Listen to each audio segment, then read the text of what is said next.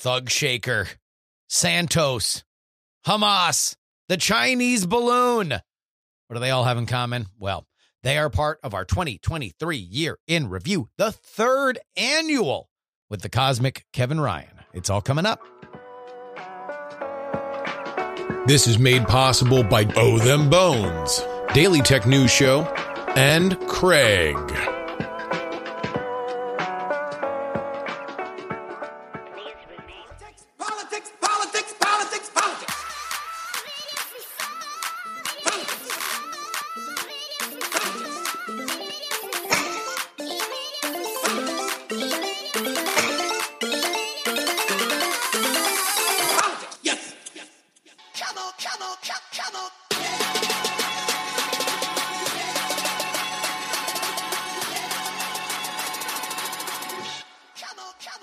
Hello and welcome everybody to the Politics program for Wednesday, December 27th, 2023. Your old pal Justin Robert Young, and we are bringing this year on in to the station. Got to clear out the old models because we've got new 2024s to get off the lot for you next week. But that means we need to bring in the one, the only, the cosmic Kevin Ryan to go over all the stories. We've done this for 3 years in a row now, and I can't wait to begin this one.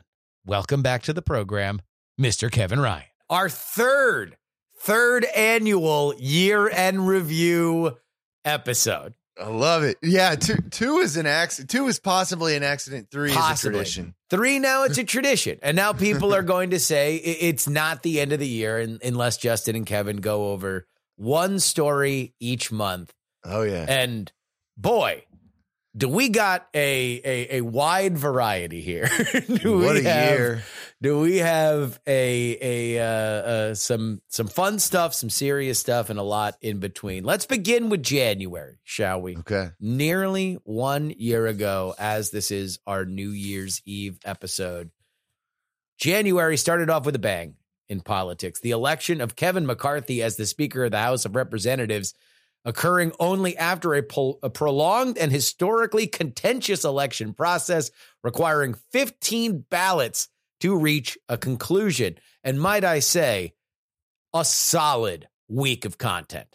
You know, when you're looking to get your content year started, just absolute. It was C-SPAN gone wild. Remember that? Because it was before the swearing in of the speaker. So C-SPAN was allowed to just have their cameras all over the place. It actually looked exciting and awesome as opposed to the lockdown shots that they eventually had to settle to. McCarthy's victory ended the deepest congressional dysfunction in over 160 years at the time and marked a significant shift in the U.S. political landscape because he had to make extensive concessions to hardliners in his party to secure his position. Of course, in October, Kevin McCarthy was ousted as Speaker. And as we speak right now, he is no longer even an elected representative in Congress. He is out. He has gone back to Cali, and he will not be returning to D.C., at least in the immediate future. Kevin, the entire House of Representatives saga. What do you got? Man, okay, so first of all, one of the things I love about this is like I go in blind. Yes, so, you don't know the stories. I you love don't know. And there are always so many stories. It's like, okay, yeah, I don't know, man. I don't like what's the precedent on the shortest. Does this rank among the shortest tenures? Yes. Oh, yeah, no one's ever been ousted like that before. No one's ever like the motion to vacate was a thing that had to come back. Pelosi, it came back when the last time that the Republicans were fighting amongst each other around the Paul Ryan era. And then Nancy came back and she's like, enough with this. I am not leaving this handgun out on the kitchen table, so I'm going to hide it. And she was able to, because she was a better vote wrangler than I think anybody that we have seen here on the Republican side in a while. Yeah. Think what you will of her. It comes back because Kevin McCarthy says, I'm going to be the speaker, so we're just going to have to negotiate. It obviously takes a long time. There is a lot of coverage. And then Kevin McCarthy is ousted.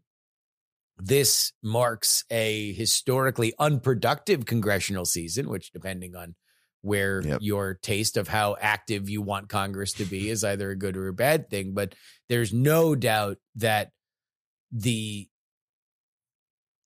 incentives on the Republican side, and I don't think that this is unique to the Republicans. I think that this is going to be a bipartisan issue, but it's very much on who can keep it the most real. I've joked that this was a keeping it real goes wrong situation, at least in terms of the ousting of Kevin McCarthy. But nobody involved wanted to look like they were anything less than fighting for it, quote unquote. Whatever you would like to make of that. Now, obviously, you are in the media ecosystem, some of the same media ecosystem that these same people who were very key players in this particular story were jockeying for attention with. Do you think that conservative media was a part of this? Oh, yeah. Yeah, it was a real, I mean, anytime we have a showdown like that, it was like, it was a real scramble too. Cause like, I mean, Pelosi is a hard act to follow. Like you said, you know, it doesn't, you can like, we can all take our, you know, our feelings about Pelosi, and everybody has a feeling about Pelosi. And I think most people have a range of feelings that are like good and bad, you know? Yes. She was a war horse. She was like an excellent politician. There's a passage in the Franklin Foer book about Biden's first term, you know, up to the point that it was published, where he talks about when, I forget which version of Build Back Better / whatever that they were trying to do. And essentially it was the progressives that were dragging their feet on it. And so Biden comes down to Capitol Hill, and all Pelosi wants is for Joe Biden to get in front of everybody and say, I, the president of the United States and the leader of your party, am asking you to vote for this. This is not in the maybe zone. This isn't in the negotiation zone. This is the best we're going to get, the best you're going to get. Vote for it. And he goes up in front of everybody, says vote for it, but then also, I guess at that point, there was the question of whether or not there was going to be two bills. He gets up and says, vote for it. Vote for both of them, which totally, you know, undoes the message, because Pelosi needs everybody to vote on one of them. And Pelosi was very, very frustrated by it. But I think that my favorite stuff about this, because these stories have been covered, so we don't need to recover them. But what is the line philosophically of believing in something and then understanding that perfect is the enemy of good? And you know, even we seem to be in a bit of a meta right now, not only just in politics, but I think in a lot of factors in life, where accepting quote unquote half a loaf is the quote unquote the reason why we're in this mess, whether or not in varying different areas. And I think that's what's drawing people into a lot of these lines in the sand. I would rather humiliate myself than be seen as capitulating. Where do you think that line is? And do you have a similar sense that that's just a guiding light in our modern world? So the line, run that through a little bit more for me. The line between. So doing in Congress, for example. Yeah. Conservatives want, you know, whatever the bucket of conservative wants are. Border stuff, culture war stuff, tax stuff, the things that conservatives will sit down and say, if we were running stuff, this is what we would do. Yeah. they have control, not full control, but a little control with the House of Representatives. And instead of taking incremental wins, they want to fight really hard and blow up any of their ability to lead because they can't get everything. You know, that was a lot of this was about, we need to balance the budget today. We need to fix the border and reform immigration totally tomorrow. And if we don't do it, then we'll shoot ourselves in the foot and cripple our ability to run the country. And so they did twice, you know, both at the beginning of the year and then closer to the end of the year. Yeah, that would be a bad strategy in dating, like let alone in governance. Like, come on, right now we got to get. But do you think that we are in an era of you know, almost to the point of purity, to the point of martyrdom? That for sure. That we it's like you can't be seen as a tactician.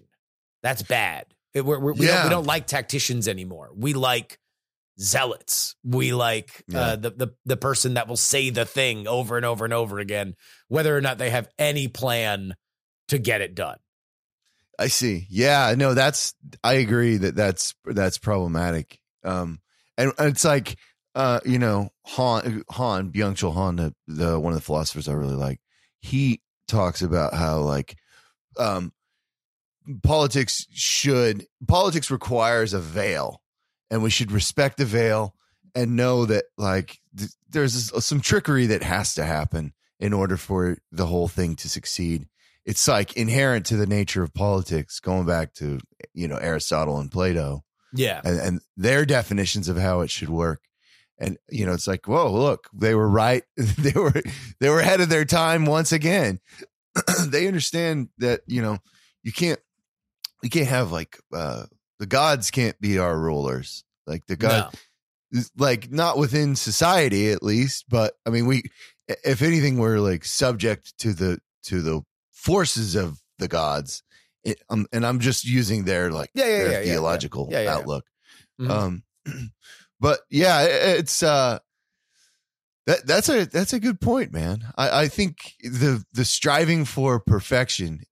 Heaton uses the image of like Calvinism.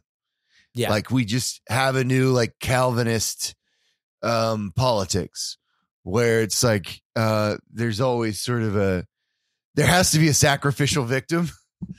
It's like, you know, it's like, I've seen all this before. This, like, I wasn't alive for it, but I've read about it. And so when you say Calvinist, what immediately pops to mind to me is predestination, that everybody that is born, that the path of their life is written at the point of, you know, I don't know, conception or birth. I didn't know where Calvin was particularly on exactly when the story is written, or maybe it's written at the beginning of time and we are all just being summoned to the stage.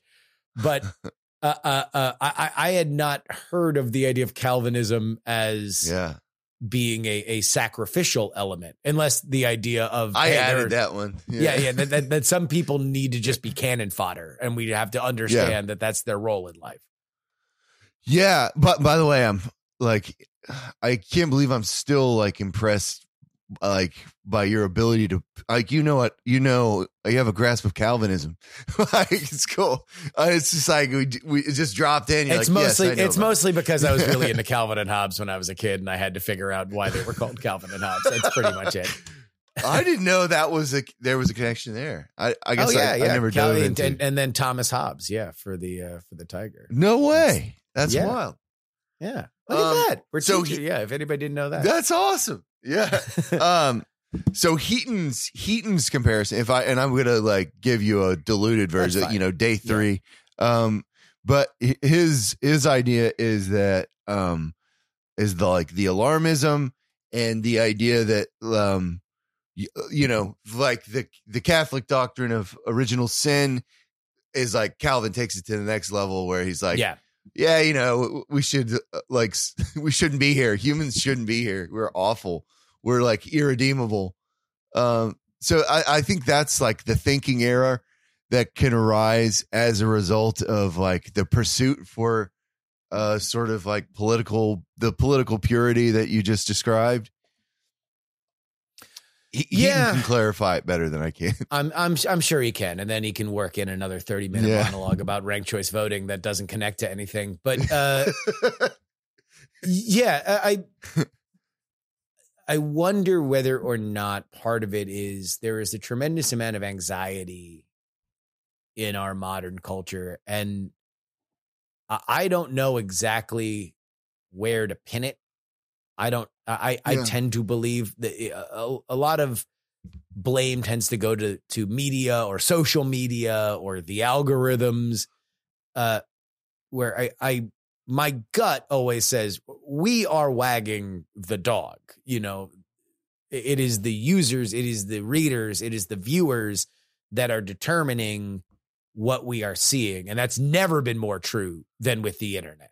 These algorithms are only designed to give us exactly what we want because they are maximized. There is no altruism to the algorithms. There is no wizened person saying, for good or bad, this is what these people need to learn, unless you buy that, you know, Beijing is running the TikTok algorithm. That might be the closest thing that you get to a hand on the scale. Other than that, they are there to maximize viewer time. And they are going, if that means that we want to eat jelly beans for dinner, we're going to get nothing but jelly beans every single time that we open that app. And I wonder whether or not there's just a feedback loop of anxiety. We are feeling anxious. It makes us feel better when we see other people that are feeling anxious, which in turn makes us feel more anxious. And if we're feeling anxious, then that means we feel better when somebody is saying, I'm going to shut this whole thing down. This whole thing is going crazy, regardless of which political animus feeds that desire, that's where you end up. And that's why we get into situations like we did with the House of Representatives. Yeah, this anxiety feedback loop theory is interesting. I think it's part of that. I think the anxiety depression problem is like, you know, so multifaceted and multivariate, but I think that's a part of it's like continuing success or it's continuing reign of terror, but also, you know, that the fact that it's like so loud and so open, I think is, you know, you got like car mechanics coming out and talking about like the anxiety they have. Yeah. And that's not a slight on car mechanics, but it's just traditionally a profession where, you know, you weren't really open about your feelings. No. So it's like there is like sort of a purging happening. It's, you know, a lot of people talk about like the Mad Men days when, you know, men, you know, the strong silent type was still around. Exactly. Yeah. But it's like, yeah, you know, they drank themselves to death and beat their wives. Like maybe they shouldn't have been so silent, you know? Yeah. Yeah.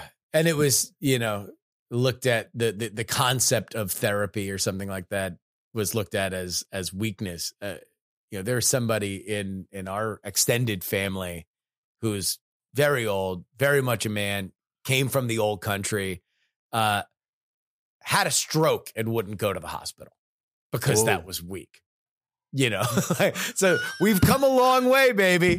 Like Virginia, I admire that. Virginia Slims, but the dude had a stroke and was like, "No, I'll sleep it off. Don't worry, it's gonna be okay."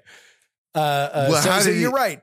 Now, but that being said, maybe the pendulum has swung. Maybe we talk too much about our feelings. Maybe there needs to be a restrictor plate. Maybe there is an element where discussion or outgassing or venting about the things that are going on inside your head does become a detriment and not a thing that helps you. Look, if you keep your car in the garage all the time, you're never going to go anywhere. So maybe, yes, we should be taking it in for maintenance every once in a while, but we don't need to leave it there. Every once in a while, you just got to get back on the road. Oh, definitely. Yeah, big time. Like, all right, let's move. Let's move to February. This is a great, I think, encapsulation of the silly and the terrifying. This might be my favorite story of the year. February, the shooting down of a Chinese high-altitude balloon by the United States.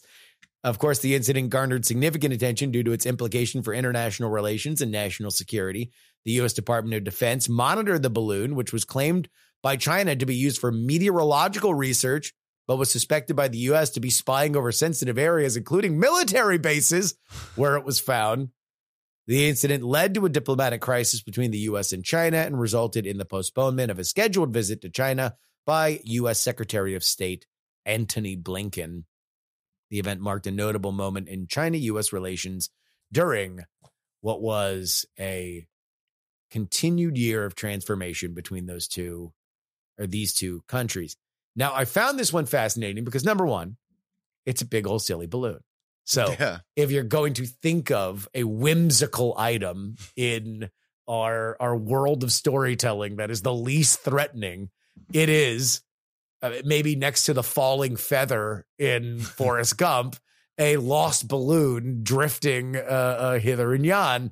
And very yet French. This one, yes, exactly. And yet this one possibly could start World War III. And there's a lot of, we don't know why this is happening to this story. It was floating over the United States for several days. The U.S. government was not really saying what we could or should do. It winds up going out over the Atlantic, and that's where it gets shot down.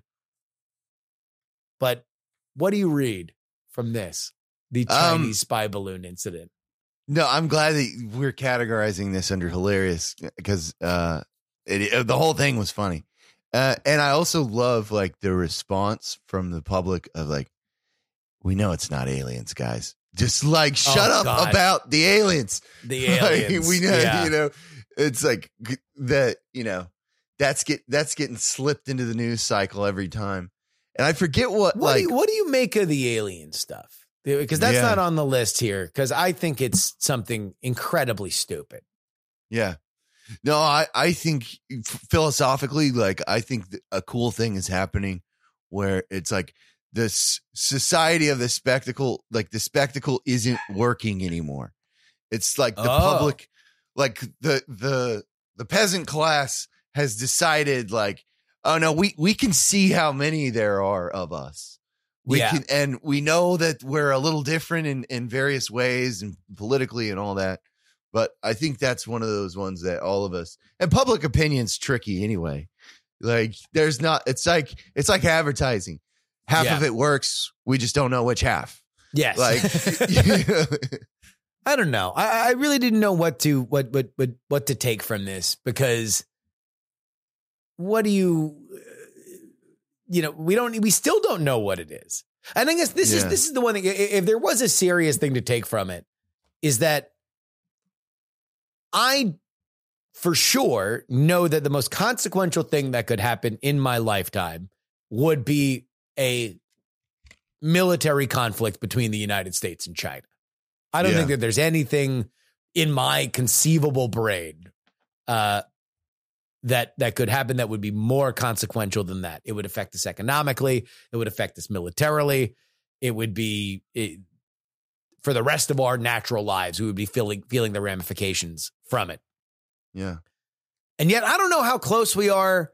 I don't know whether or not this was a serious thing. I do know that we're 3 years out now from COVID, and we're still arguing about whether or not it escaped from a lab for which there's a lot of evidence for, yet they will not admit. I don't know, when they're shutting down cities, I have no idea whether or not it's because there's another COVID happening or they're just being China. There's just so much that I don't know, and I don't feel reassured either by our media or by our government about it. Yeah, it seemed like back to the idea of the spectacle. It seemed like there was like, hey, we got look at this huge thing we have in our hands. It's massive. It's going to just blow your minds. It's life changing. And they open their hands and it's a peanut. It's like, and it feels like, a distraction. I forget what else happened that week. I think there was like there was a Trump Hunter parallel, like, well, we're gonna get to March, but March begins. You want to know what? Let's just go ahead and get to it now. Our March story: the prosecution of Donald Trump for hush money payments paid to Stormy Daniels. It marked the first time that a former U.S. president was indicted. This happened on March 30th. He was indicted by a Manhattan grand jury. Following the indictment, Trump traveled to New York City and surrendered in the Manhattan District Attorney's Office in April. After his arraignment, he returned to Florida. Of course, that was the first of 4 indictments for the former president, the last of which in Fulton County, Georgia, earned him a mugshot, another first. Yeah. But we can tackle this however you'd want, because it was, I think, probably the biggest, along with the House of Representatives stuff, change in the way things normally go. Yeah. You know, we went from a point with Hillary Clinton and the emails and the leaked stuff and Anthony Weiner's laptop, where there was a lot of concern about when and if certain cases should be opened and federal law enforcement should be looked at as interfering into a ongoing election, to a lot of interaction between law enforcement and what was then and is now an ongoing election. And we're going to see a lot of that play out in 2024. And there was nothing that made Donald Trump more popular than getting indicted. By the numbers, not only did he get more popular with Republicans, but also, and who knows, how much you can untangle inflation, the fact that the border has become more of a bipartisan issue, but Donald Trump is more popular amongst independents than he was before. He is more popular in the swing states than he was before, at least according to polling. What are your thoughts on this? Yeah, that first indictment was like, that was a spicy appetizer, man. That's like, we're just getting our appetizers for like in 2024. It's like, yo, you got to slow down, guys. Like, and also I just can't believe that it's gone on too long, this strategy of just like attack, where it's like, if you really want to deflate, and I know it's more complicated than this, but like, if you really want to deflate the Trump balloon, like you kind of have to ignore it. You have to ignore him. Well, it's easier said than done, especially if you are not doing well, to turn your back. And by the way, that was the strategy of Ron DeSantis. Meatball Ron did not want to deal with Trump. He had his back turned. He was saying, look, I am a super popular governor. I am going to do what Donald Trump cannot. I'm going to legislate. I am going to ignore the fact that Donald Trump is attacking me every single day. I'm going to ignore the fact that Donald Trump announced for president 3 months ago, and I'm still theoretically going to announce in the next month. And guess what? It ruined his campaign before it even started. He sank like a stone at that point. So I tend to agree with you that that's part of it, that you can't play by Trump's narrative if you want to beat him. But DeSantis tried to take the high road, and now, against all odds, DeSantis is a nickname. Oh, dude, for sure. And it's like, that's a good point. And meanwhile, Trump is like, the boots are fake. They're fake boots. They're heels. He's wearing heels. The man is wearing, he's a heckler. Politically, like, he's a heckler, and you're right that it does work. He wasn't even on the stage he hasn't been on the stage for the Republican debates. Not once.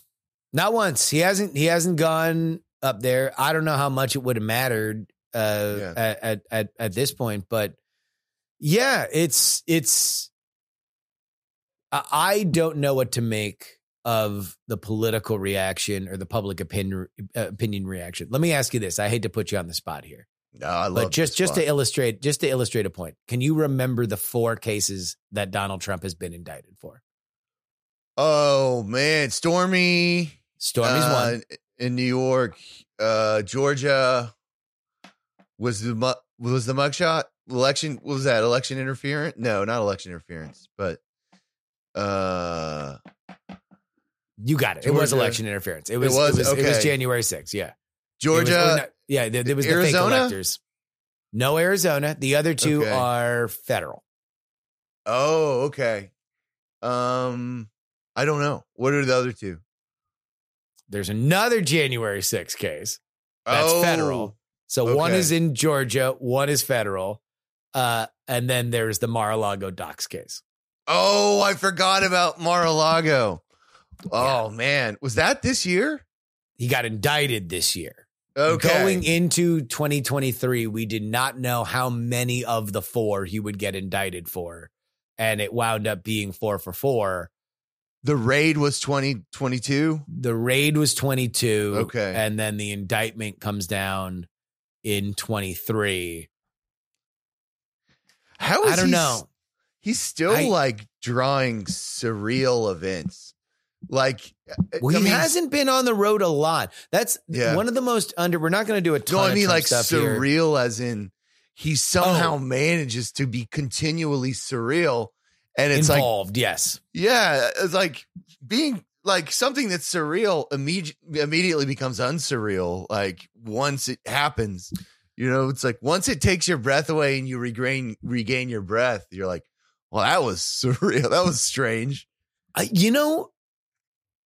I would tend to agree with you, but for whatever reason, there is obviously an element of this country, a non-significant element of this country, that is continually horrified, many listening. And the only question is whether or not, A, we go back into that depression and anxiety spiral where you are incredibly depressed that more and more people seem to like Donald Trump right now, or we have not done enough. We have not done the thing. And that's where I think you see a lot of the defense of what happened in Colorado, where they out and out removed his name from the ballot because the court determined in a split decision that he was an insurrectionist. And so you can apply the Civil War era statutes to that because that was the thing that needs to happen. If people cannot understand that he is an absolute danger, then we need to remove the choice from them while democracy is on the ballot. So, this is the crazy situation that we find ourselves in. For many people, yes, he is surreal, but he hasn't lost his edge. He is still terrifying people. And he is, on the other hand, he's got his core base that will never leave him. That they will leave the Republican Party before they leave him. He is their dude. That's it. That's all. Yeah, that's part of it's pretty wild. And there were a ton of books that came out just basically examining this. And one of the most interesting to me was that Alan Dershowitz's book from this year. I think it was Get Trump was the name of it. Which one? Right. That dude writes like 5 books a month. He is sharp, man. We almost had him for the podcast on the week that you were gone. Oh yeah. And a lot the news cycle kind of pulled him back to Fox News. He had to write a book immediately. Yeah. It's like, no, but I can't be on, but I'll write a book about it. And Get Trump, he just like basically, I think it's a pun on the, Get Shorty. Or I think it's a play on the idea of like OJ's like, if I had done it. Gotcha. Because it's like Dershowitz the theme of the book. Yes, of how, so this is like if I had how represented he would. Trump. How he would represent him. Yes, this is the case I would lay out, and he goes into. I think it's like the 14th Amendment is the one that that is kind of being used against Trump. It's been a while since I read it. Yes. But it's an interesting book. And Dershowitz is like, because he has like a policy of like he only represents a person one time, and he's already represented Trump during the second impeachment or the first impeachment. Gotcha. So yeah, it kind of lays out the and in true like Dershowitz fashion, there's like some drama involved and some spectacle, and he's like, you really feel like you're on there's a lot of like, oh snap, like while you're reading it moments. The Trump legal situation is just full of surprises. Are they surprises anymore? Does it surprise you? Yes. This year surprised me. It surprised me.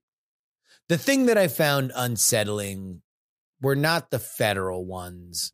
Agree or disagree with the Mar-a-Lago docs case. The best defense that I can summon for that is that everyone was doing it. So if everyone's always doing it, then how do I know when you're being serious? Even if, from a everyman's perspective, when the federal government asks for their stuff back once, twice, 3 times in writing, at a certain point, you should probably hand over the stuff back. But still, that would be the best defense that I can think for that. I don't know the legal underpinnings of it. This is just the court of barroom opinion that I would be the counselor for. And then the January 6th stuff, look, you can look at it. To me, that all boils down to exactly how serious you believe he took the idea of fraud and where the burden of proof is legally for how much he needs to have evidence given to him that he is not allowed to believe that anymore. And so therefore he is not going to go through whatever legal machinations that he is to try to preserve what he thinks is a miscarriage of justice or to remedy a miscarriage of justice. The two that bothered me were the local ones, the Fulton County one and the New York one, because those were 2 district attorneys elected on the campaign promise of convicting Trump. Yeah. And that's where I think we get into dicey territory, regardless of what we think of the standard of evidence in either trial. I think George is stronger than New York. I think we've thoroughly litigated the Stormy Daniels stuff. And if your key character witness is Michael Cohen, good luck. Yeah. He's been on every side of this particular issue, yelling as strongly as he is now on every side of it. He's been called a liar by every side of it at a certain point. So doesn't seem like the strongest, most compelling evidence to me. But still, it's the idea of district attorneys running on it, getting elected on it, there being an electoral benefit to saying, I'm going to put your least favorite politician on trial. I'm going to lawfare my way into your heart. It's why I'm not a gigantic fan of Ken Paxton here in Texas. I think he does the exact same thing. Before we get into whether or not he's corrupt. And so that's where I'm not a huge fan, because once we start eroding the rule of law, boy, do things get messy, and we don't really have a referee to get us back into the game. So those are my general kind of philosophical thoughts on it. That, the Dershowitz point that he makes, this, which is really interesting, and it's, it goes back to the state of exception with how good the peanuts were on the Epstein plane.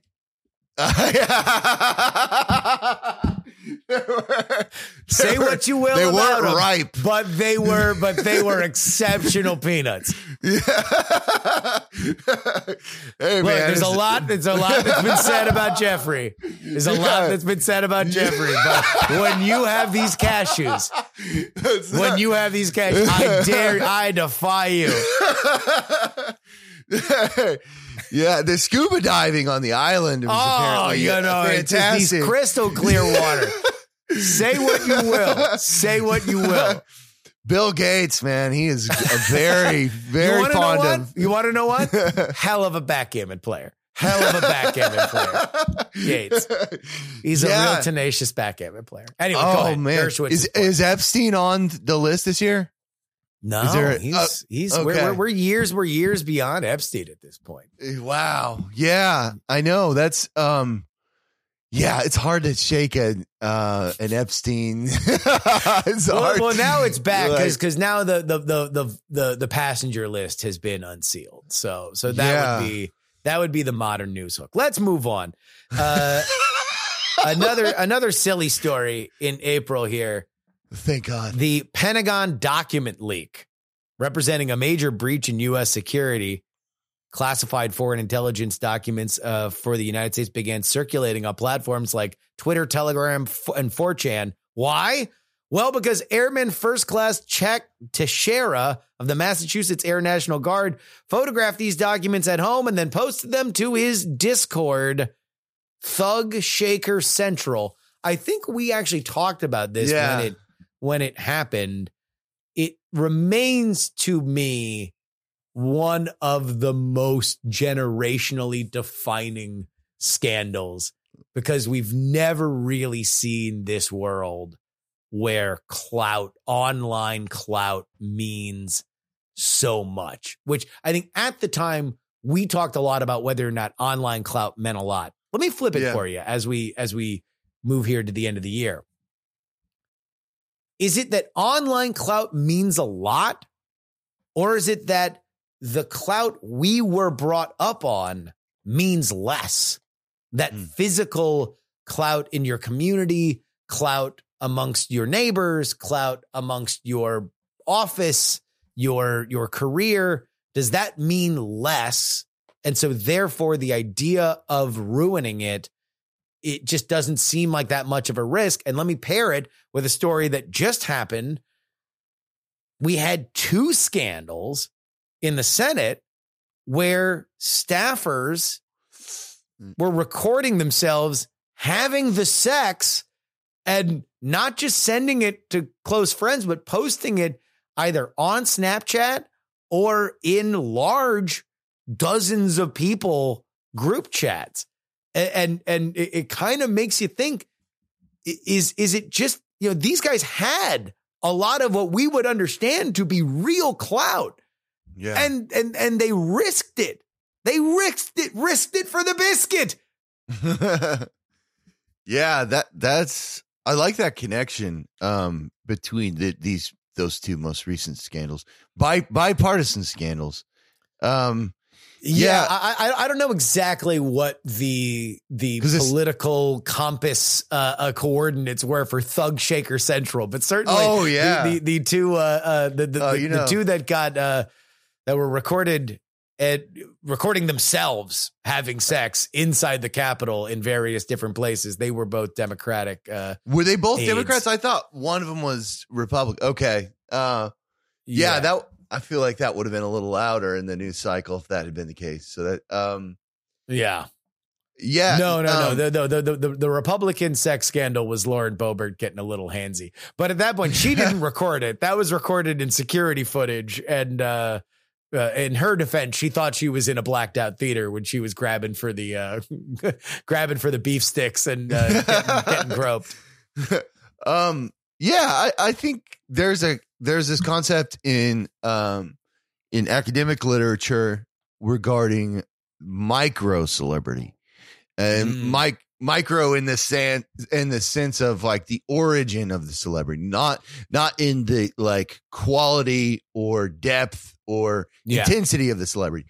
All of those things have essentially remained the same, but it's sort of like Hannah Arendt's idea of like how power only exists within an active society and there is no power for the individual on their own. There seems to be like an allotted amount of celebrity and power in any society, no matter how big, even if you've got 4 people in a room. Oh yeah. Like there becomes like, I don't want to get Peterson like and invoke hierarchy, sure, but I think there's like an idea of like, maybe it's interest.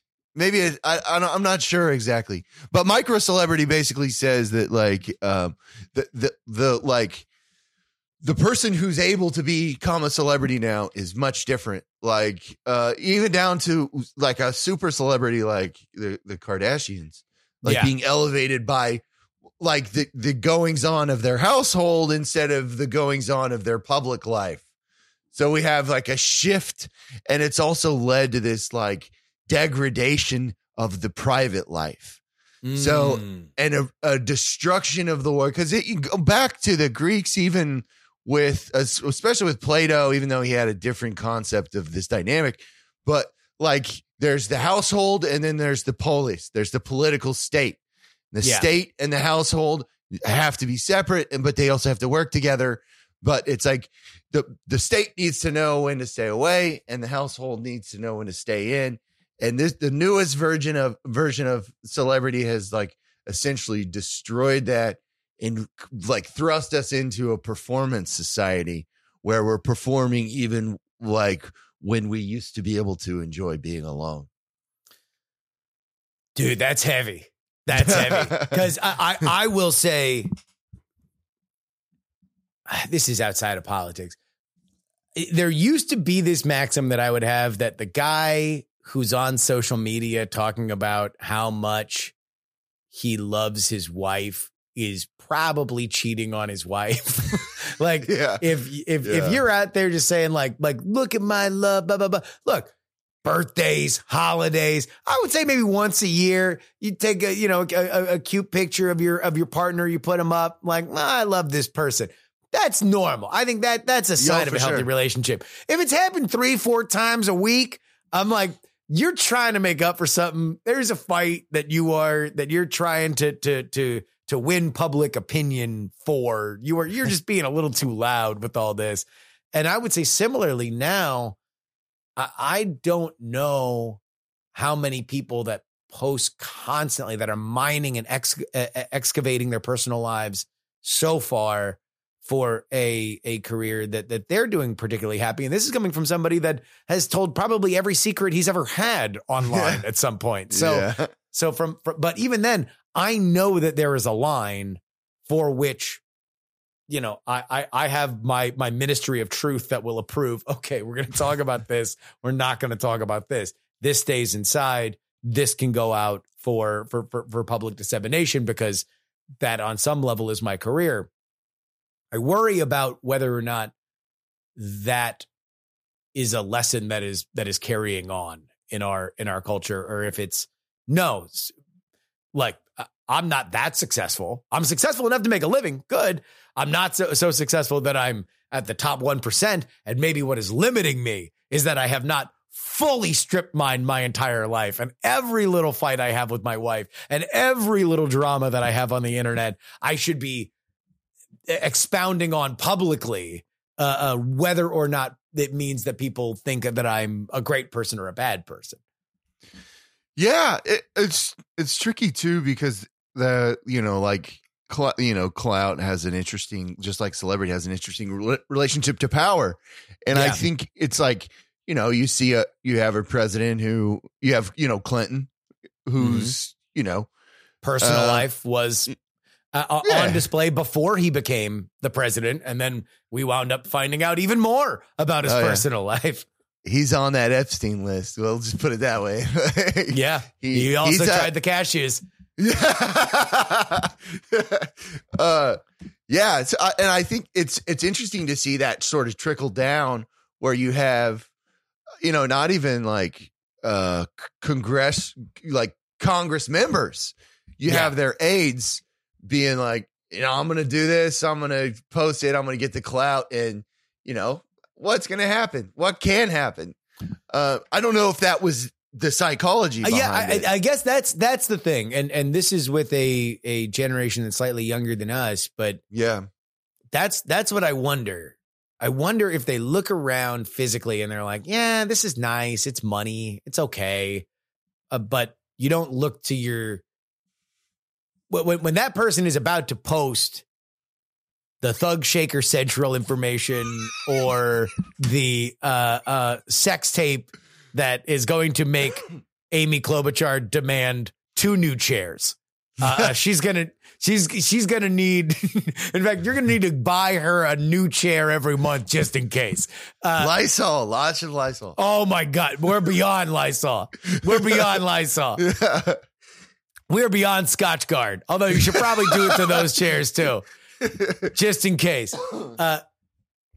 But you are at a point where you can't think throughout your day, because I think this would be the same for us. And I'll speak for you here. Where if we were to post something that was sensitive to our job, it would go through our head, okay, this person that I work with, will they be affected? Will they think less of me? Will I be diminished in the eyes of my physical cohorts? As opposed to, will I be delighting? Will I be educating these people that I know online? Because obviously, at least in these cases, the decision was made, I need to talk to my friends online. I need to show them this thing that is either titillating or exciting or educational versus what is going to happen to everybody that I work with on a day-to-day basis. And I think that's fascinating to me, because I would never, I love people online, but I need to live with the people that I'm around physically. Although maybe I spend more time thinking about that than many others.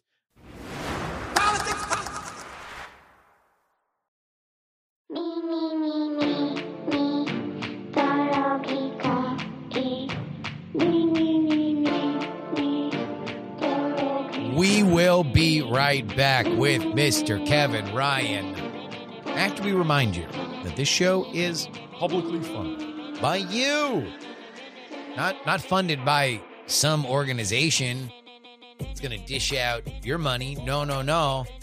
By you person listening. Probably there's a lot of you listen to this show and you support this show. You go to TakePoliticsSeriously.com. You support it. You get 2 bonus episodes each and every week. One of them on Monday morning. And guys, I am trying to make chicken salad out of chicken spit, because we did a little Christmas carol for the show, the PX3 Extra on Monday. Then Now Forever, Lindsey Graham being the only sitting person in Congress that decided to take time out of their holiday week to appear on a Sunday morning program. But we're not far away from this stuff being really big time.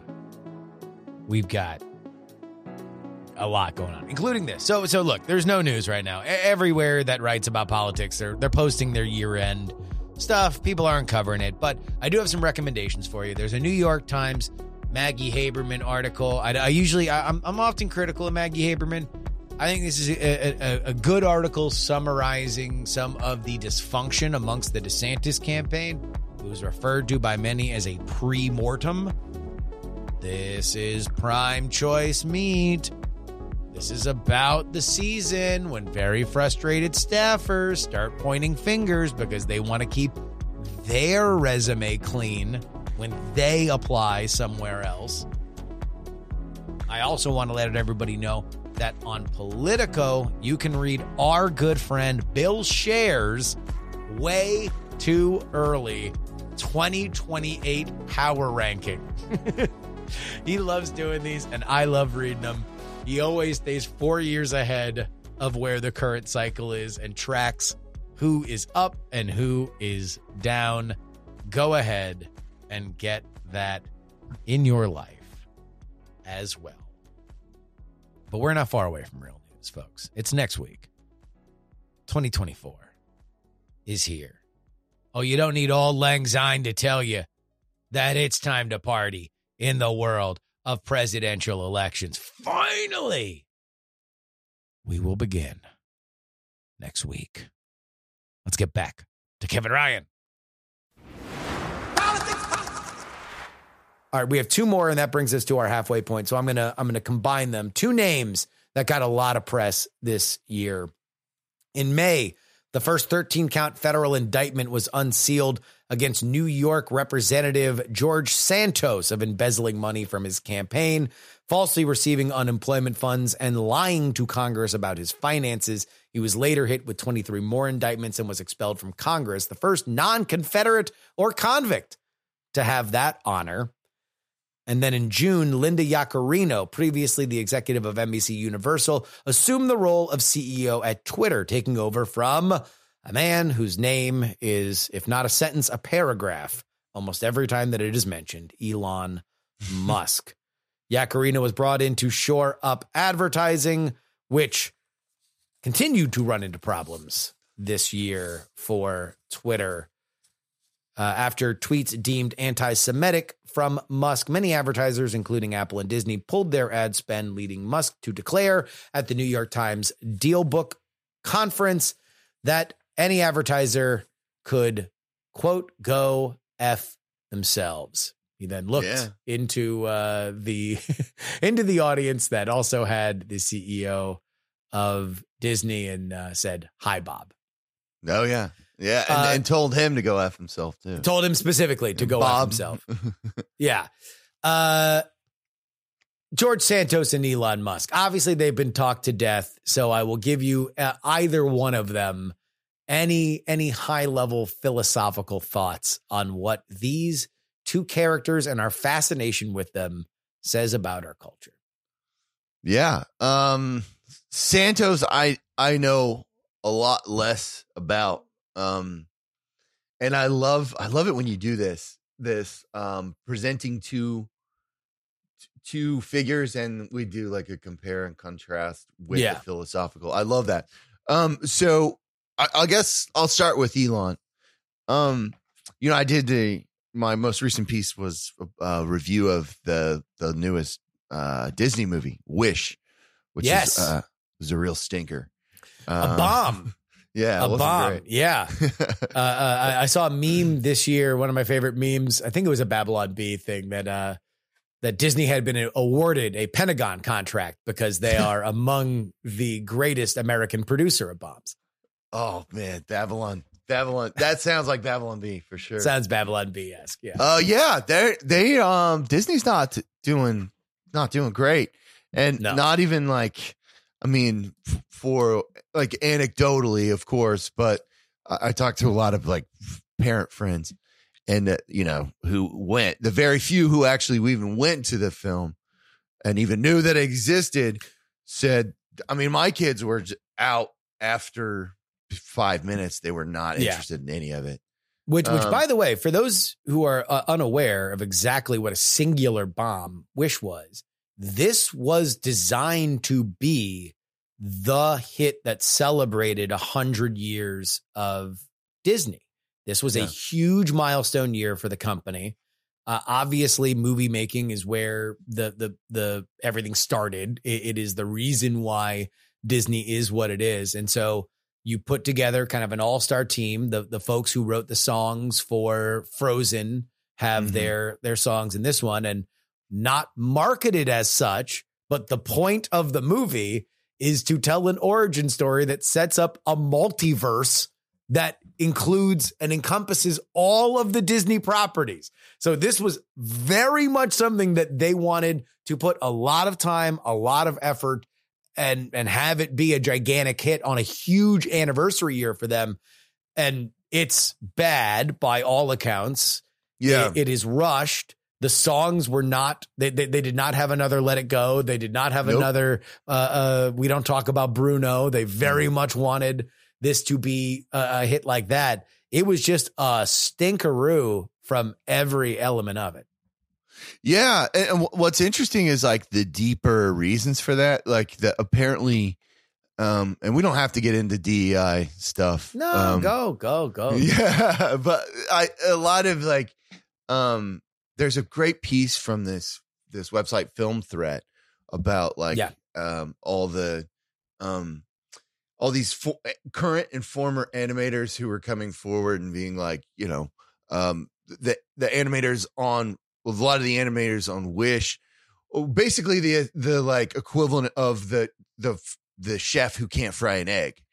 Like the animation was, he couldn't animate like the horse's legs so there were some tight cuts when there was a chase scene. Just like pretty anti-Disney stuff. So I think the legendary animation studio, the studio that made animation a viable business model beyond these very, very cheap to produce shorts, that they have lost their way in terms of doing what used to define them. And this is not only for animation, but you also saw that in the Disney-owned Marvel movies, where the CGI in a lot of these, both on Disney Plus and in movies, not for lack of budget, were just abysmal. And part of the reason was not because they weren't hiring really talented people. It's because the middle management in Disney apparently has gotten so big. And if you want to look at elements of DEI as literally just another level of decision-making that can stop momentum, then you're just giving yourself less time. You're asking for more revisions later in the process, and this gets uglier and uglier. For sure. Yes. And I think back to your original question, I think Elon Musk was a sort of a wrecking ball. Like, he's good about like finding the Jenga that keeps it up and then forcing the other person to pull the Jenga that ruins the tower. Yeah. So I think Elon Musk was a wrecking ball, and Santos was a meatball. Santos is a media figure. Did you see the interview that he did with Z-Way on YouTube? No. You should check out Z-Way stuff. She's very, very funny, but a very specific kind of gotcha interview. She often traffics in making white people apologize for various different racial indiscretions, but in a very funny, well-shot way. And so she had this interview with Santos, and it's interesting in a Z-Way kind of way, but there's a moment where she asks him, "When will you go away?" And he says, "When you people stop inviting me to your gigs." Ooh. And then she says, "So the answer is to stop inviting you." And then he, cold, like, he has a bit of a giggly, a feminine persona, like slay queen kind of a persona to him. But he goes like Cruella de Vil cold and just says, "But you won't. You need it." And it was the first time I watched George Santos, and I'm like, that man is telling the truth. That man is absolutely being honest, because he understands the game. He is going to be a media figure for as long as he is not in prison. And either he's going to do it in this very modern way where he will just sell access to himself for $400 for every 30 seconds. And he won't care if you make him say, furry sex slang like he has on these various cameo videos that are circulating. That's fine. It's advertisement. So somebody else will pay him $400 to shout out their fantasy league. That'll just be what he does. Or he does a podcast, by the way, Dog and Pony Show, where we're here for you, George. And he will be out there in the media that way. Hell, Suge Knight has a podcast right now. Why can't George Santos? Even if he goes to jail. He just threatens people the whole time. Well, yeah, he can just do what he wants.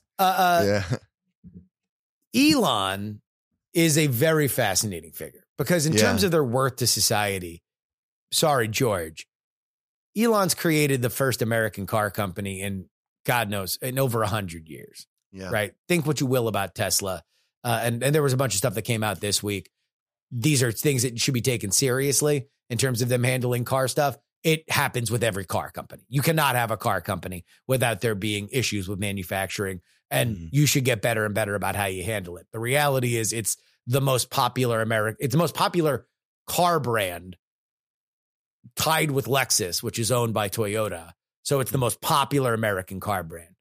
He has created SpaceX, which has redefined what we understand is possible in terms of space travel. And then he buys this haunted house with Twitter. And so he's underwater with the haunted house. Yeah. He spent way too much for it so he could own a piece of culture. Yeah. I think he's going to continue to pour money into it. He's going to keep it alive because he's at the crossroads of culture for as long as he does. Whether or not it is definitional, it will still continue to make news. It will always continue to make news. I believe this. You can come at the king, and you'll siphon off elements of people like Blue Sky has. You'll siphon off elements like Mastodon was doing before Elon bought it. You'll siphon off people like some people on Threads. But based on every time I dip in to those places, guess what the number one most popular thing to do is? Bitch about Twitter. Bitch about Elon. Complain about all the things that you would be complaining about on Twitter. And so the fact that it is a money sink, we'll see how much pain Elon is able to bear. We'll see if he winds up bringing on other people to do it. But I don't think he is doing it to make money. I think he is doing it to be at the center and the crossroads of conversation. And based on this year, it's been a resounding success. Maybe a costly one, but hell, rich people spend a lot of money on a lot of things I don't quite understand. This just might be another one of them. I'm really glad he did it. And I would say the same if I think the political ideologies were swapped or like mixed up, scrambled. Yeah. I'm happy that he sort of threw some fresh manure on the old Twitter garden. We needed a kind of a shake up. So I'm glad he did that. I don't know. I think it's a better site now that all the people that complained about Elon all the time have gone to other sites. Well, now I can just portion it out. Some of them. I just know I can go, no, now there's new people. Now there's new people that are always going to complain because guess what? This is the ironclad rule of everybody who's been on the internet since the early days. Nobody likes the mods. Nobody likes the admins. It's the reality. You're never going to be a good guy when you do it. You might be a good guy for a little bit at the beginning when there's new admins, when there's new mods, you'll be good for a bit, but no, you'll eventually get your time in the barrel. Always. All right. We're past the halfway point of the year. Let's stay on Suge Knight, actually. Oh, September. Dwayne Keefe D. Davis was indicted for the 1996 murder of rapper Tupac Shakur in Las Vegas. The indictment follows decades-long investigations into the high-profile case. Shakur, of course, was shot after attending a Mike Tyson boxing match, dying 6 days later at the age of 25. Davis, who has long admitted to being at the scene, was described as the orchestrator of the attack, which was a retaliation against Shakur and Suge Knight following a physical altercation with Davis's nephew, Orlando Anderson. Anderson, who also attended the event, was beaten by members of Death Row Records, including Shakur. The attack led to the shooting, carried out by Davis, according to these allegations, and associates in a white Cadillac.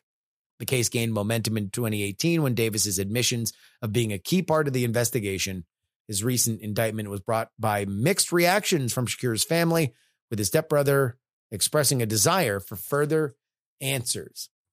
How fascinated were you by the murders of Tupac and Biggie? Because I'm a little bit older than you, but these were very the defining coming of age pop culture moments for me were Kurt Cobain dying and then Biggie and Tupac getting murdered.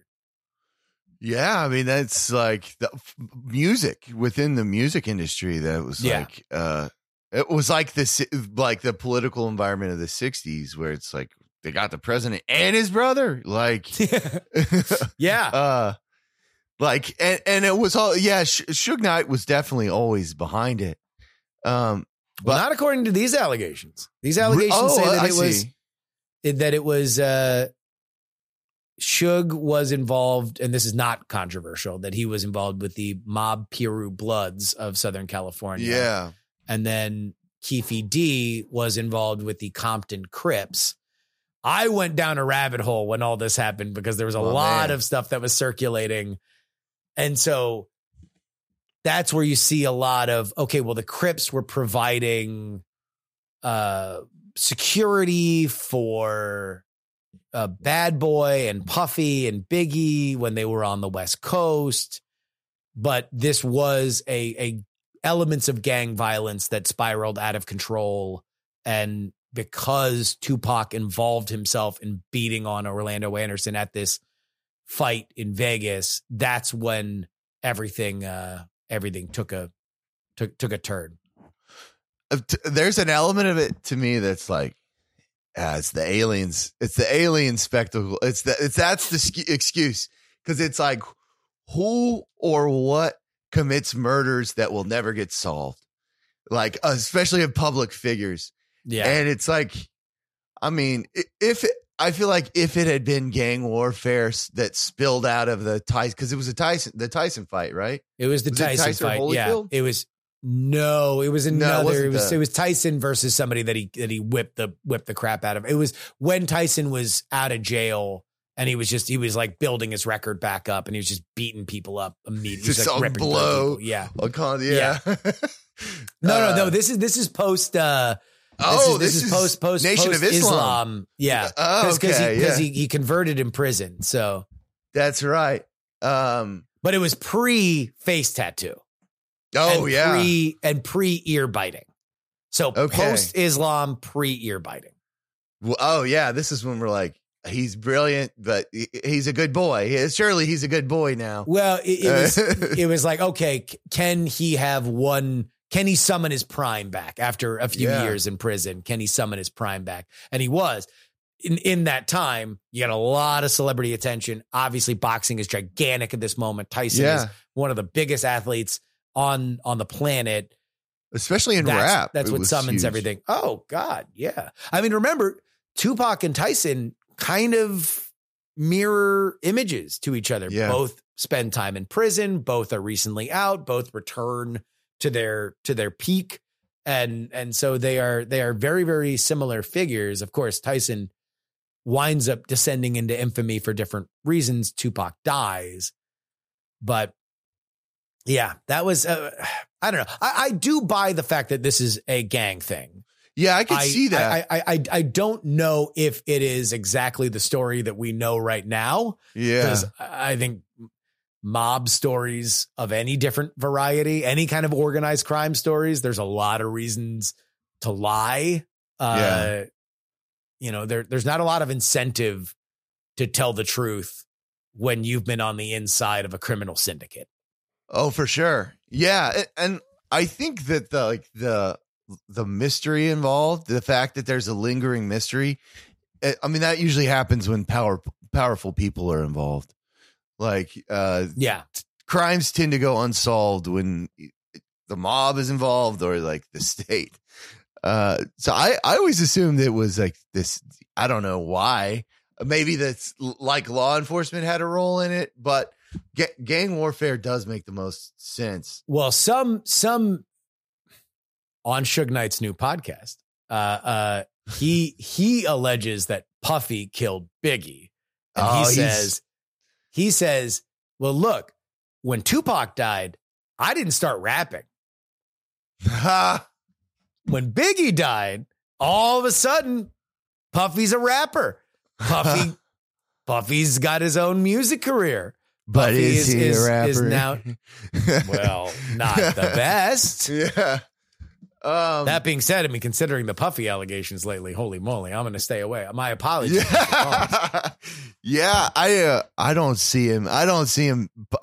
Sean Puffy Combs being a murderer.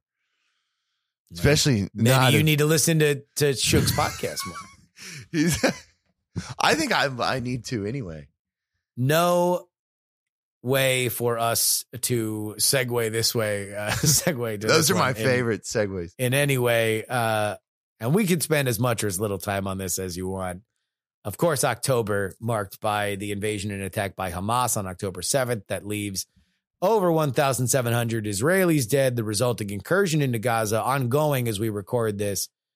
According to the Ministry of Health, which we will note is controlled by Hamas, currently stands at 20,424 dead. And I've read a lot of analysis into this that suggests that there are reasons to believe that this is accurate. Whether or not they are all civilians is another question, and probably the more relevant question. But the idea of 5-figure loss of life seems to be legitimate. You want to know what struck me when I was going through this? So normally I'll go to Wikipedia and I'll just go through the year and I'll just look month by month and I'll pick out the stories. For whatever reason, I was brought to an element of Wikipedia that did it day by day. And so you get to look day by day as these stories happen. Before, I don't know if I'm breaking news here to you, Kevin, but this Israel-Palestine thing has been a real tricky problem even before October 7th this year.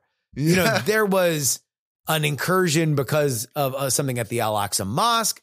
There was a car ramming in Tel Aviv.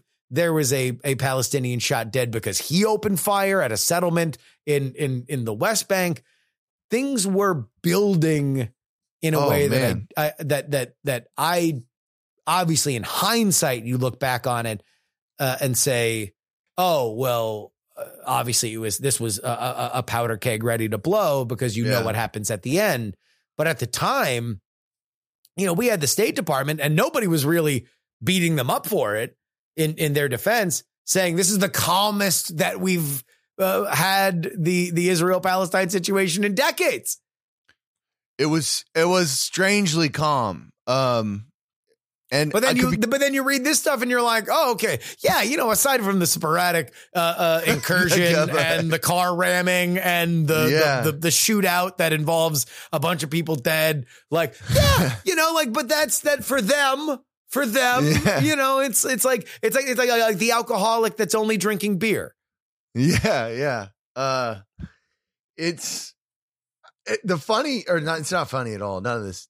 But I think if you want to find a moment where there wasn't a conflict between these general two groups of people. Yes. You have to go to Abraham. It's been a minute. And then it splits from, you know, Isaac and Ishmael. And I think that's a crazy generalization, but you can trace a lot of these conflicts all the way back. But this one, October 7th, was just, just like devastating well, and that was the thing, watching the aftermath and seeing everything, the conversations that I was having with my friends that, you know, I know or read up on this situation was just like, you just knew that the rubber band was going to snap back and it was going to be horrendous, that we were going to, like, the saddest part of that moment was beyond the dead there, knowing how much more there was to come. Yeah. Because there was no way that anybody that Israel was going to take it, you know, say whoopsie, you know, no. They weren't going to look, they weren't going to go file an extradition report with Hamas. And they're like, hey, you guys need to turn over the people responsible. That was never going to happen. And now we're in this slog that we don't know how long will go, and has created a lot of ripples politically here in America. Yeah, definitely. A lot of different lines that are drawn with this. And, you know, it's been a hard thing to even cover. It's been a hard thing to cover on PX3. It's been a hard thing on my show with Andrew Heaton and Jen Briney, you know, because I'll tell you this, Kev, the market of the ideas on this one, booming, bustling. Oh, man. A lot of different points of view. I'll say that charitably, because there's some emails that come in that I'm like, oh my God, really? Jeez. Yeah. Oh yeah. If you want to ruin a party pretty quickly, you bring that up. Just do a real quick for or against around the table during. How do you feel about abortions in Palestine? I would rather talk about abortion. I would rather talk about abortion than I would Israel Palestine at this point. I would rather do Dobbs. All right. Well, then we will try to keep it going. Obviously, this is something that is not a hypothetical or philosophical. This is happening right now. So there will be much more to discuss about it. I hope need to be mentioned. No, I just hope that things get better. You and I, when stuff like this happens, we got to go through the footage. We watch, God. And that was. I just hope things get better. That's like such a. You want to know what I would even push back on that because I don't think things get better there. I think the bad things end, and or they pause. Yeah, it's been a fraught region.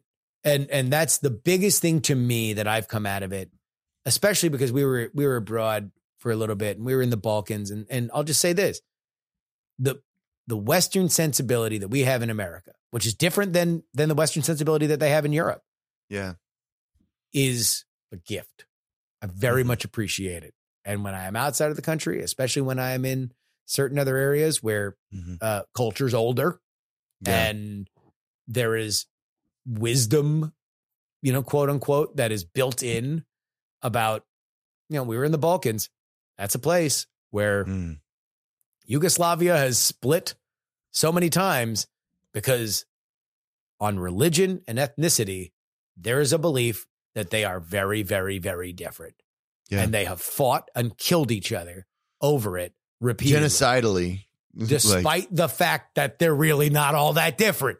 Yeah. That they are about as different as varying different neighborhoods in Brooklyn are, right? That they have about the same amount of difference, probably less difference than some neighborhoods or in big cities in America. Yeah. So I am happy that we have it. At the same time, I don't believe that we can one for one understand their culture with our understanding of culture. Well said. It is just different, and it doesn't. I'll say I like ours better. If I'm choosing Mac or PC, I'm going to go with the Mac side on this one. I like the way that we do things. I just like the way the operating system makes sense to me. It makes sense to me. I'm going to bet on us.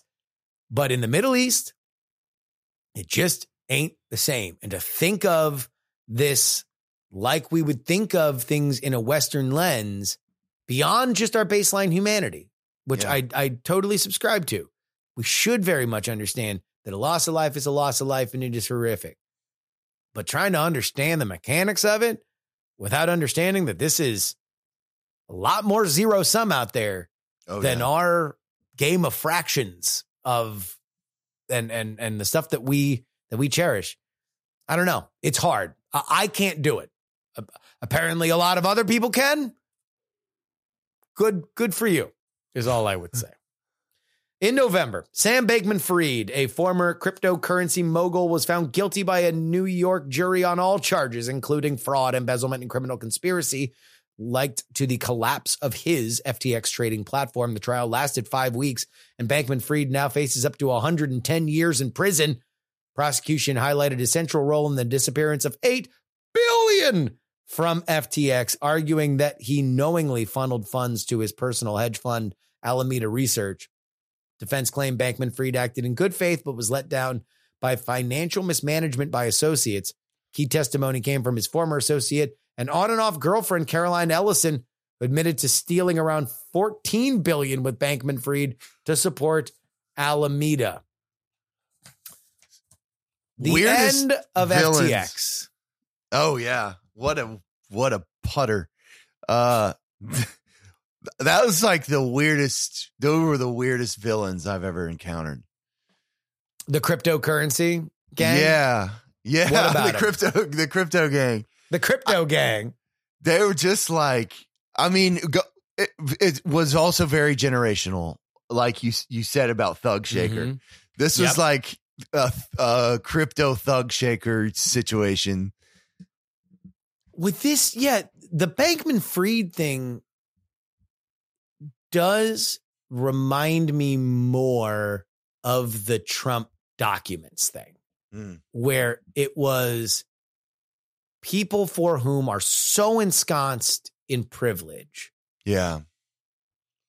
That they look around and they're like, well, what's really like this dude came from the, Berkeley Hills. So his parents are bundlers or Democratic bundlers. So they are plugged in to the levers of power. Yeah. They understand, hey, the way that you make sure that everything is on the up and up is to give a lot to politicians and to make sure that you are in that you're in the conversation whenever regulation is talked about.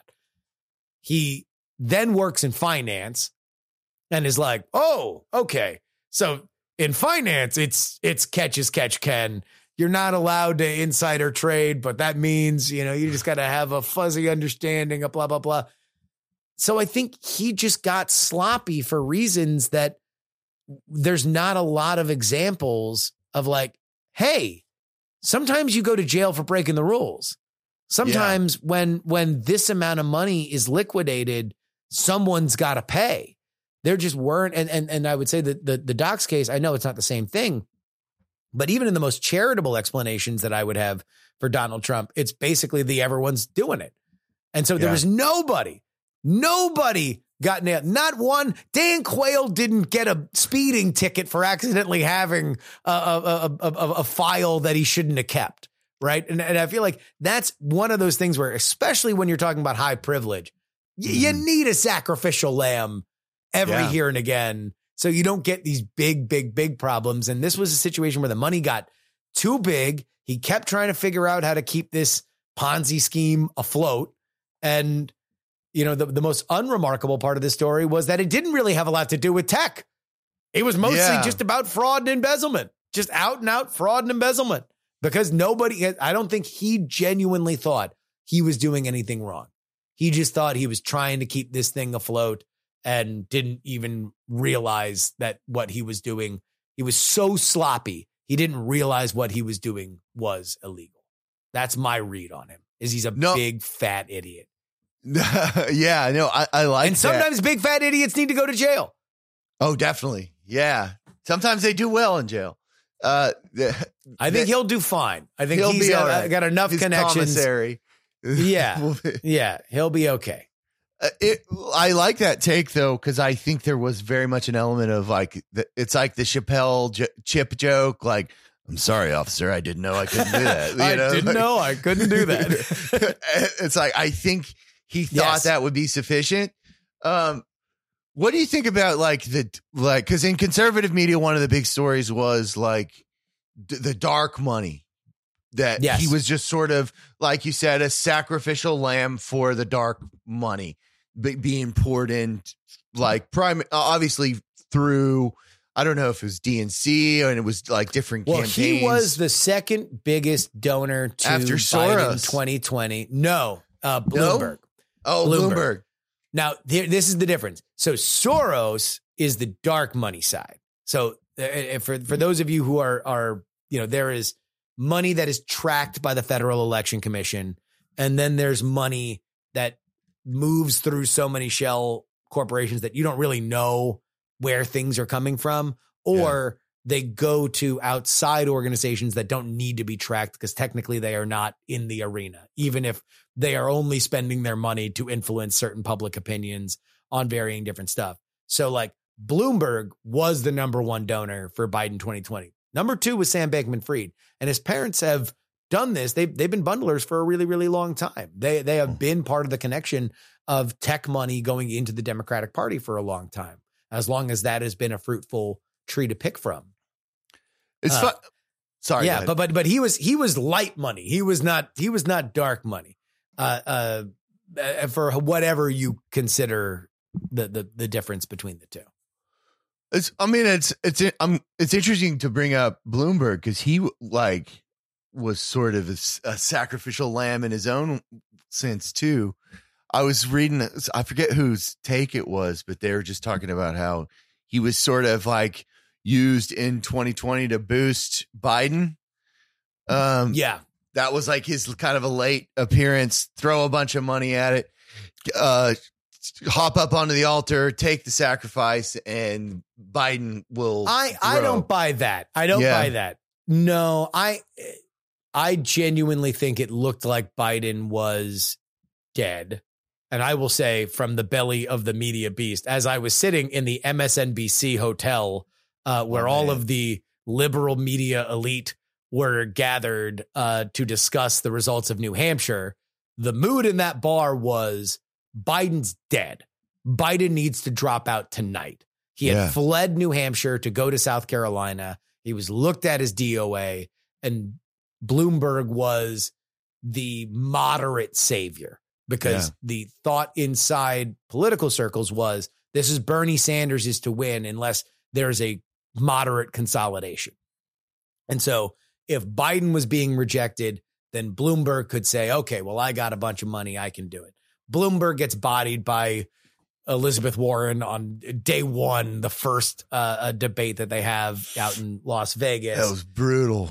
He turns out he's not ready for prime time, no matter how many billions he has. He spends a gigantic fortune so he could win one delegate in American Samoa, a legendary expenditure. But I don't believe he was a sacrificial lamb for Biden, in my opinion. He legitimately thought he was going to win, or at least had a shot, because like Biden was looked at as a lame duck. Well, he had flirted with it a while. Like he still has one of the biggest analytics operations that a lot of candidates rely on. So he was looking at his numbers and saying, if Biden's out, then why not? Yeah. Who better than me? Who better than Mike? Was it Warren or Klobuchar who like brought up the death blow of like the NDAs? Do you remember that line? That was Elizabeth Warren. Yeah. Elizabeth Warren tried to go after Bernie for being a misogynist, and it didn't stick. And she had that humiliating quote unquote live mic moment where she was trying to like catch him at the end of a debate. That was bad. The haymaker was her saying, like she read a bunch of horrifying things that were said about women, and then said, this is not Donald Trump. This is Mike Bloomberg. Release these women from their NDAs. And he stammered through. Yeah, he was bad. Yeah. But, there we go. All right. We're here. We're in December. Now, obviously, there might be something gigantic that happens in the next few days, but we're going to end on this. The Hollywood actors ratifying a 3-year contract with their studios.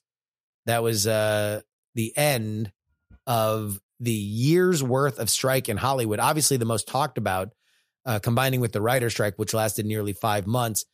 And we're going to lump this in with the other high profile strike that happened, which was the auto workers union. A lot of conversation in 2023 about collective action and about strikes. What say you? Man, I didn't know about the auto workers one. That's and I love that you paired those two. Man, let me see. It's interesting because I think in both cases, one sort of interesting connection would be like the looming threat of AI and automation. Yeah, obviously that was talked about a lot during the writer's strike and the actor's strike, and I'm very bullish on AI.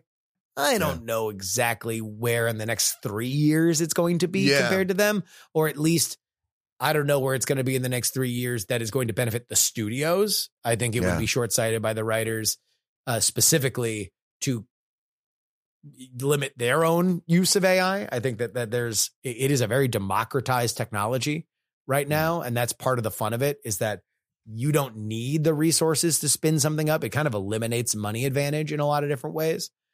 But I would say, the fascinating thing to me is that this gets back to our, I guess, really depression and anxiety is the theme of 2023. Yeah. Of this concept that collective action is the solution to problems at professional problems. Yeah. If you have a professional problem, it can be solved by collective action. And there's a lot of stuff that I do think can be solved by collective action, whether or not you formalize it with a union. There's a reason why I will probably never work for anybody else again, largely because the last time that I worked for somebody else, I was a tremendous pain in the ass. I was a good employee, but I was very free with what I made. I was very transparent about bonuses that I was getting when they were lopsided because the management wanted to reward certain people and punish other people. I offered to normalize. I gave away a significant portion of my bonus one year without telling my wife. Turns out that was a lesson learned. You should tell your wife before you start PayPaling that amount of money around to people. But I don't think that the answer is always formalizing another organization to negotiate with your boss. Yeah. Nor do I think that it is entrusting another organization to be in your best interest. These things are as unique. To say that all unions are good to me is as silly as saying that all companies are good. There are well-run companies. There are very poorly run companies. There are well-run unions. There are very poorly run unions. I would say this. If your union is not run by somebody that is so detail-oriented, you are blown away by their ability. If your union isn't run by somebody that you think could run the company, then and is as invested in that, then I don't know. I don't know how it's going to go. So for the UAW, look, those are careers that have been negotiated. You have people that are there. You have a very solid industry. People buy cars. It's propped up by the government. It makes sense, at least in the situation that we have now. Hollywood is a boom and bust industry that is driven by unions. For a lot of other stuff, especially kind of transitory employment situations like your Starbuckses or your movie theaters and stuff like that. Yeah. I don't know. I mean, your mileage may vary, but I just hope that your union leadership is really, really, really invested in working at that place for a long time. Yeah. I think within political theory, I'm glad you framed it this way. I think you can break it into like a dichotomy of like collectivism and like an individual autonomy. Yeah. Which is like, you know, as you go through Marx, it's a real slog too, by the way. It's not exactly read. A zippy read. Yeah, no, it's not. It doesn't spark joy in me. It doesn't. Sometimes it does. It's not airport reading. Oh yeah. It's unless you want to really make a point. But there are a lot of ideas and cultural advancements that have come out of it, you know, like, but I think there's definitely a difference between like, you know, Hollywood writers and like advancements made in like child labor laws. Like I get it, but it's a little easier. It's much easier to empathize with, you know, child labor laws, than it is with like the Hollywood. But I also like your idea that like, okay, let's be careful with the bureaucracy here, because when you start injecting that and inflating the bureaucratic, it's just like you said about Disney, you know, like if you add too much, if your steak's too fatty, you're not going to get any meat. Especially if you are in a situation where you're trying to make things happen, either from the perspective of the worker or the perspective of the business. This would be my unsolicited advice. And it's something that you have to learn when you run a small business. And I learned the hard way running a Kickstarter. Understand where the money comes from. Yeah. And understand why the money flows. Yeah. In anything. If you're an employee, if you're running a small business, that's the game from the jump, right? But if you are an employee, do your best to understand the business model and actively try to dissuade yourself from believing that money just magically shows up somewhere. Because spoiler alert, it doesn't. And if you are in a situation where money is just magically showing up, then that means it can magically shut off at any moment if you don't understand why it's coming in. So if you're at a company, the best place you could possibly be, the Venn diagram, this is unsolicited advice, is to find that little gray area in the two overlapping circles. That is what you feel good doing, where the company makes money. If you can do that, you will have a job for a long time. You'll have negotiating abilities for a long time. You'll have leverage. It's a good thing. If you are doing exactly what you want and you have no idea where the money is being made, you can't be surprised when all of a sudden clouds come over the sun and all of a sudden it's just not there no more. Yeah. Or when you're worse, when you're faced with pressure to change your message. Yeah. And which was for us, that's like, and for a lot of people, but for us specifically, that involves like changing our belief system or like painting over it for beautification purposes. I think what's cool, and I've said this since the day I met you, is that you're able to achieve that autonomy. Sorry, my 1-year-old's flipping out there. I don't know if you That's can hear fine. it. That's fine. She knows. Like, she knows that it's the end of the show. Yeah. But I love that. As we've talked about, that our industry is collapsing. Like the institution of our industry, the institutions of the industry. Yeah. The industry is doing fine. With some exceptions. But just like every other,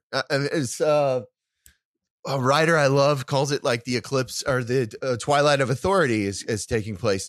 But I love what you're doing because you show that, and it's hard work. You are like, just being, just calling in to be your substitute for a week. Oh, was dude, and that's just one. That's this podcast. You did this one podcast. week. Yeah. It was like, I mean, you, and I know your audience knows this already, but dude, you do a lot and you work hard but it's like you also are showing people like, hey, the gig economy can work. You can do this on your own. The individual can do it. Obviously the collective element is that, you have a group of people who, are really interested in what you're saying. Rightfully so. I just think it's really cool. I think it's really cool that you're pulling this off. And then it's like, the Disney doesn't have to go on forever. The New York Times doesn't have to go on forever. I hope both of them do. I hope they have a healthy life. And this is just, they just got the flu right now. But ending on a positive note, I think let's end. It's great what you're doing. Thanks. Oh, well, geez, I'm happy to be a part of it.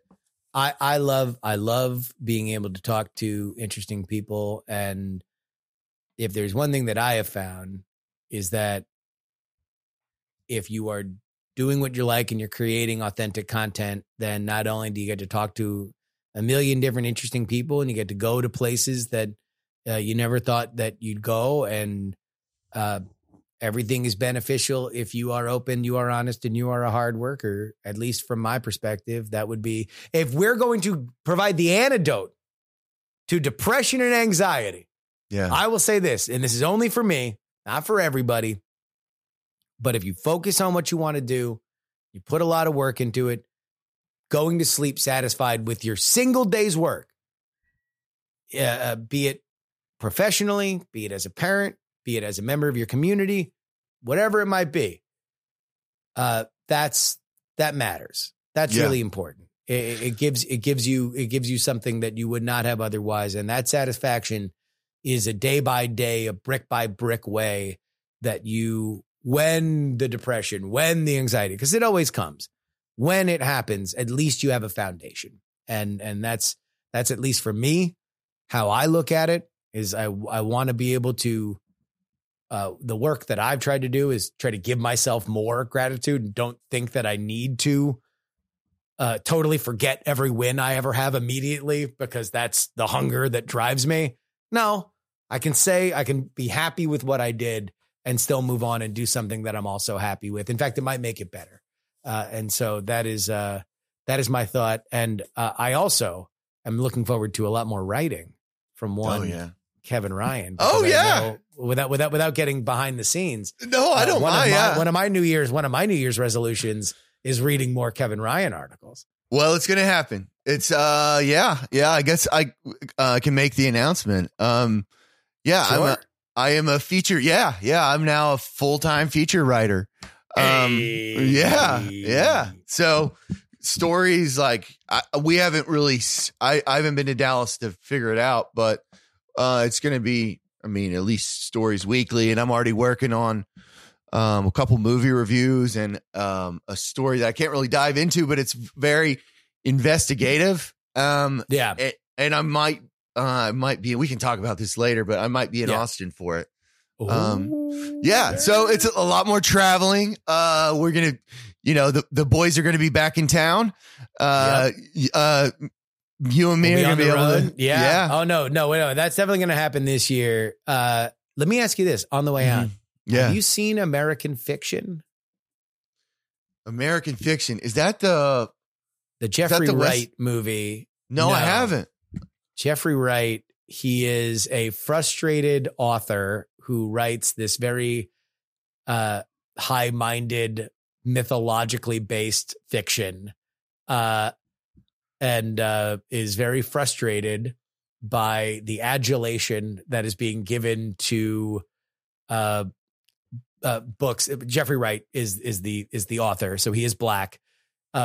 Quote unquote authentic, real Black books that is personified by an author played by Issa Rae. The book is entitled "We Lives in the Ghetto," and he, through various machinations, decides to write a scathing indictment of the genre as a parody, which unsurprisingly becomes his biggest hit of all time under a pseudonym. But a lot of very interesting stuff kind of mixed in there in terms of creativity and jealousy and some commentary on our modern era of what is the line between uplifting different voices versus just reinforcing horrifying and awful things that happen to varying different communities. But I would love, talk about movie reviews. Okay. That's a Kevin Ryan movie review I want to read. All right. I will do that. It is. I can do it now. So you want to know what it reminded me of? It reminded me of like those 90s, before Miramax became a dirty word, but those 90s indie movies that like, they're saying something specific. You got to kind of work to get there. And then they make some choices that are outside of the norm. And they frustrate you a little bit, but at least it's a good talking point. So I want to have a American Fiction conversation when you see it. Let's do it. Yeah, I'll watch it and I'll pitch it as a review. Look at that. Thank you for the pitch. Well, there we go. That's it. Kevin Ryan, where can people find you? On Twitter, at @the_Kevin_Ryan or kevinryan.us as some of my clips from throughout my career. Hell yeah, dude. Hell yeah. Awesome. It's good to be here, brother. Well, thank you very much, man. Yeah.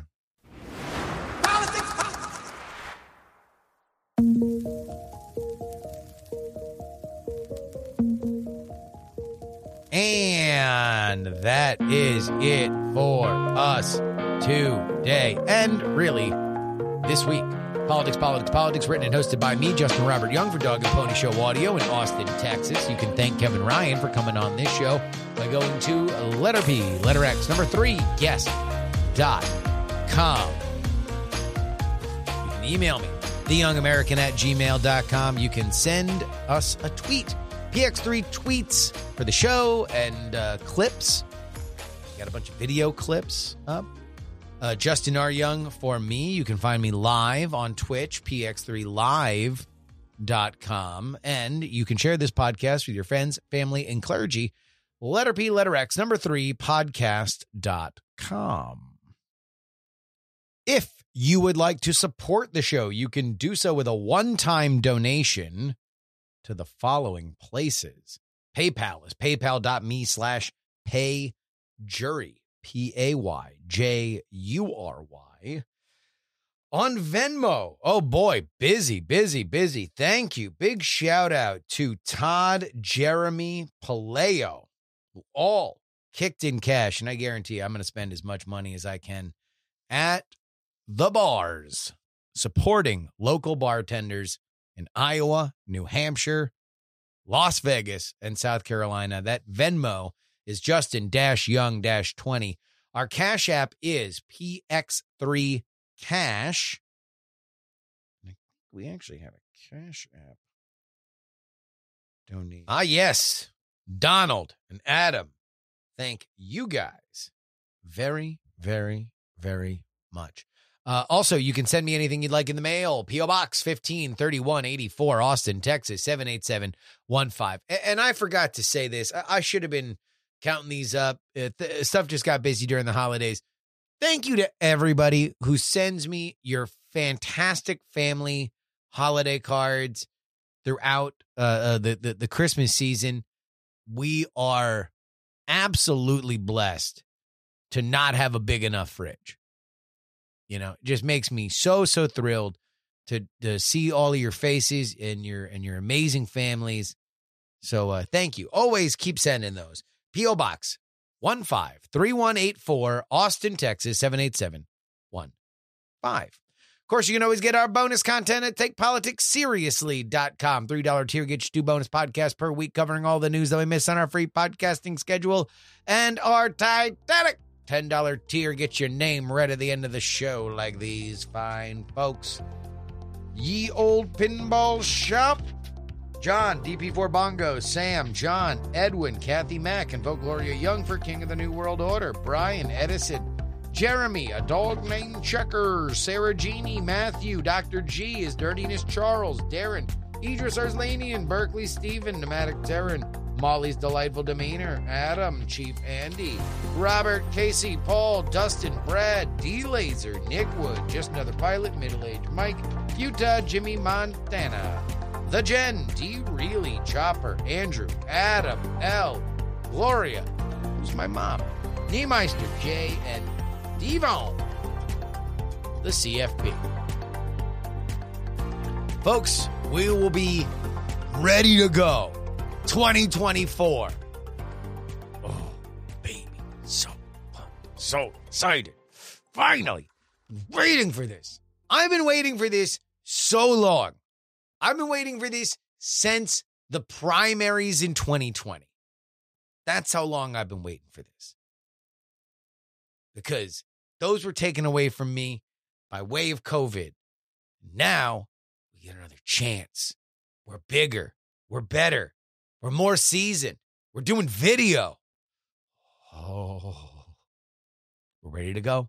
I'm excited. I'm pumped. I'm thrilled. It all starts next week. Have a happy new year, everybody. And I will see you guys next time. A reminder that some shows talk about politics, others talk about politics, and still more discuss politics. But this is the only program that dares discuss.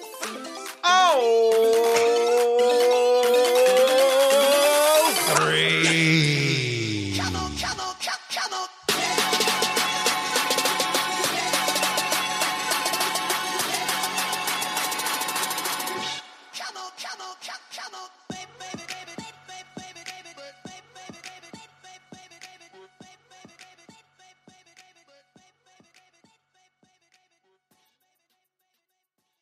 Diamond Club hopes you have enjoyed this program. Dog and Pony Show audio.